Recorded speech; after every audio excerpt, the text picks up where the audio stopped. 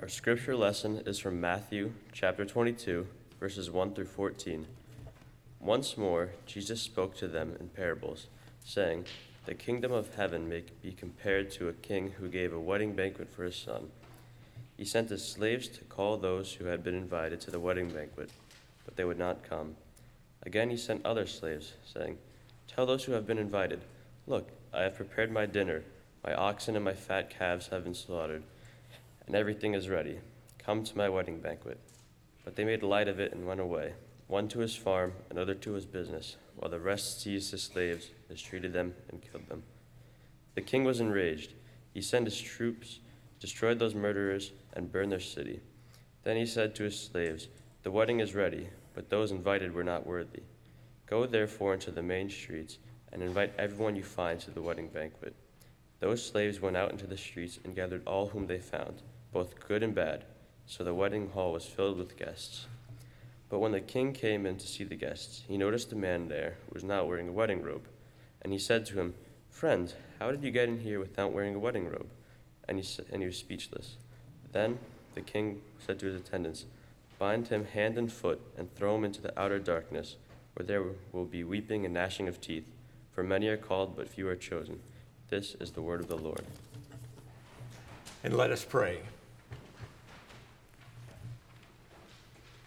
Oh, holy God, send your Spirit to us again this day, that you might take up residence within our hearts and within our lives, that in these moments you might continue to speak to us, your word of truth and love and grace. Help us, O God, by your power and mercy, not to miss it. We pray this in Jesus' precious name. Amen.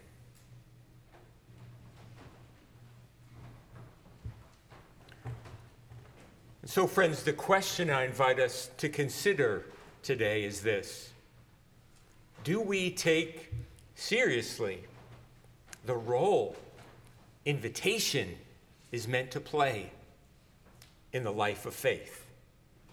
The invitations that we receive from God and are called to respond to, and the invitations regarding the life of faith that God desires for us to extend to others. Do we take seriously the role invitation is meant to play in the life of faith? In another church where I once served, a wonderful congregation, a church not all that different than ours, one year we decided to have a bring a friend to church Sunday. And so for months, we prepared for this big day. The elders talked and prayed about it. I wrote a special sermon to welcome them and embody God's love for them. We had a sign out front, special word of welcome in the bulletin, all kinds of extra food waiting for all the guests in the fellowship hall. With anticipation and energy, we prepared for it. We looked forward to that first ever in that church, bring a friend to church Sunday. The church was about half the size of ours.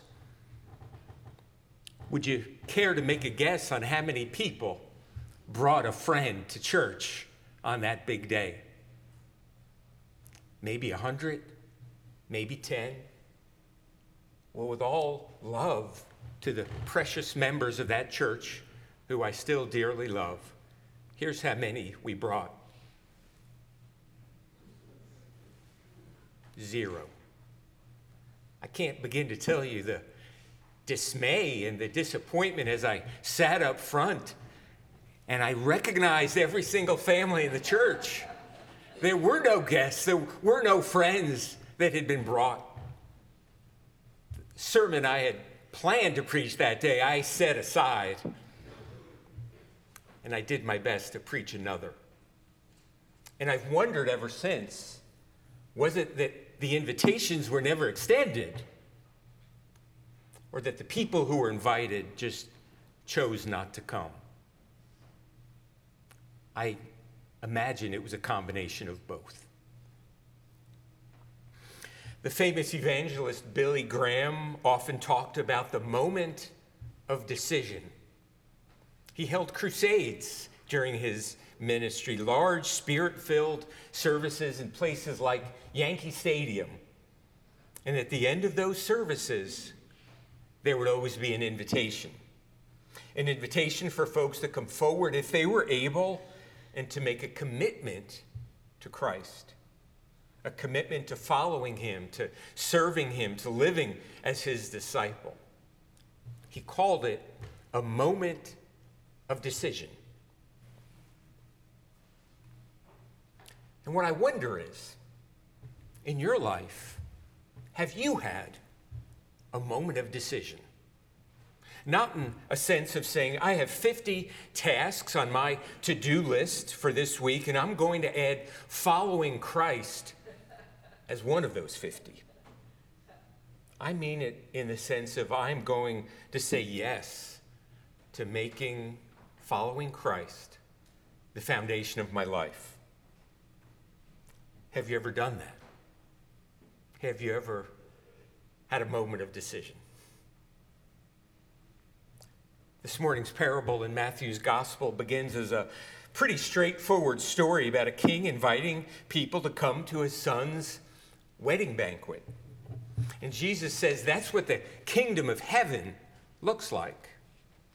The servants of the king, they go out to invite people to come to his son's wedding. The invitations likely go to other members of the nobility, the upper crust, the landowners. Surprisingly, they decline. The text says they would not come. The king then sends a second group of servants of slaves to extend the invitation in hopes of making it even more compelling, even more motivating. Details of what will be on the menu and of all the preparations that have been made are described. The text says those who have now received the invitation a second time made light of it. They did not take it seriously. They did not see its importance. One went to his farm, the other went to tend to his business. And here's where the parable takes an unexpected and violent turn. Here's where it all goes sideways. The others who have been invited seize the slaves. They mistreat them. They kill them. The king is enraged and in response kills them. The king then sends out his slaves a third time, this time to the main streets. Those are the streets that most of us live on. They go and gather all of them they could find, the good and the bad, the parable says, and they come. And the banquet hall for the wedding is filled. And the parable concludes with the most unexpected part of the story of all, where the king spots a guest in the crowd who's not dressed properly for the occasion. He's not wearing a wedding robe. And of course, why would he be? He had not received a save the date card. He had been given little time to prepare. He'd been beckoned from the field where he was working to come. No time for a shower and a change to an outfit more fitting for the event. And the king throws him out and casts him into darkness. Many scholars would say that the wedding robe which the guest lacked refers to the garment of Christ. That's the deeper spiritual point Jesus is getting at. The garment of Christ, which those who take Christ's call seriously are urged to put on. In his letter to the Galatians, Paul writes, as many of you as were baptized into Christ have also clothed yourselves in Christ. And in Colossians, he says, as God's chosen ones, holy and beloved, clothe yourselves with compassion, kindness, meekness, and patience. In other words, Jesus is saying there's an expectation that being a Christian, a Jesus follower, will make a difference and be obvious in the way that we live our lives. We are called to live lives that don't just prioritize our faith, as important as that is, but reflect our faith to those around us, to be people who are clothed with the love and the presence and the Spirit of Christ. In the final words of the passage, maybe you notice them. Many are called, but few are chosen. And what the text is getting at here is that many are called. We're all called, but few choose. Few choose. It's not that we don't make the cut to be on the team, like a high school student trying out for baseball or softball. A spot has been reserved for us. A uniform with our name on it has been prepared. The team is in need of the talents and the passions that we bring, but we decline. We invest our energy and attention elsewhere. Many are called, Jesus says, but few choose. So, friends, what I wonder is, have you chosen?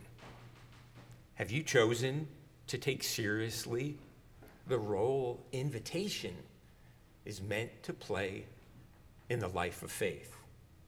The invitations that we receive from God and are called to respond to, and the invitations regarding the life of faith that God desires for us to extend to others. The intensity of this parable and harsh consequences of refused invitations reminds us that living out our faith is a matter of urgency and importance. The parable reminds us of God's broad, persistent, and generous invitation. The king does not desire to be at the party alone. Instead, he keeps extending invitations to everyone around so that the wedding feast will be a rich array of people from every corner of the city. In the same way, the invitation toward faith and faithful living is extended to us insistently and persistently for us to accept and to relay to others. It's extended to the good and the bad, those with power and position, as well as those who live on the main streets. And so, according to this parable, what does greatness look like in the kingdom of God, in the kingdom of heaven? It's the question that we've kept coming back to during this season of Lent. What does greatness look like in the kingdom of heaven? It means to respond decisively to the invitations that God extends to us. The invitation to receive God's love and forgiveness in our lives. It means to put on the garment of Christ and to clothe ourselves with the holiness and the obedience of Christ.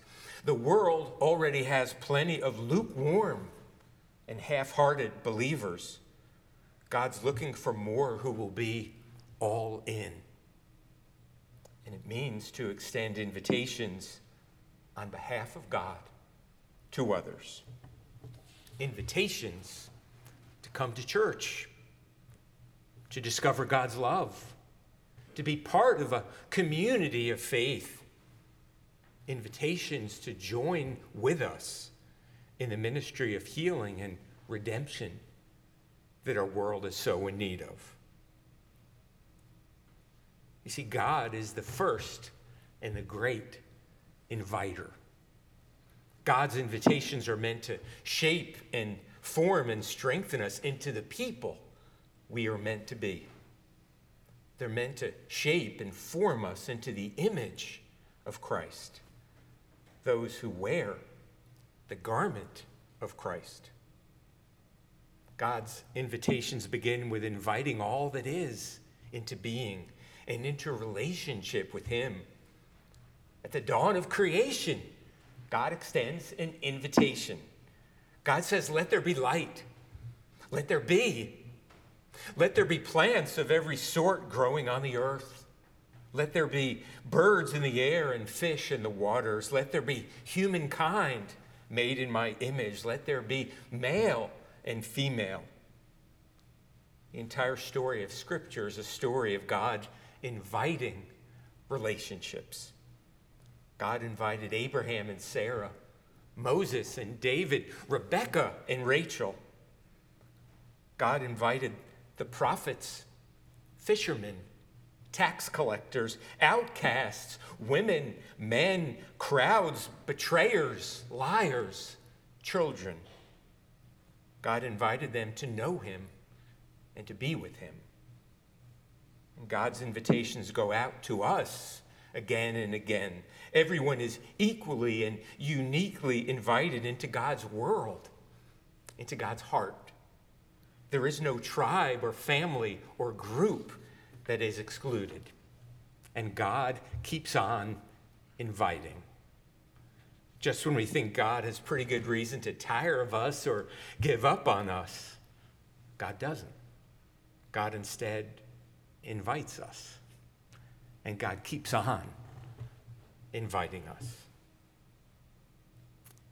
And so the question I invite you to take home with you today and to prayerfully wrestle with all day and in the week ahead is, do we take seriously the role that invitation is meant to play in the life of faith?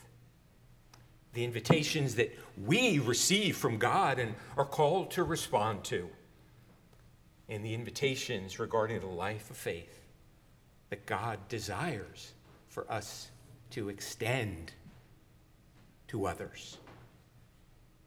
In the name of the Father, and of the Son, and of the Holy Spirit, amen.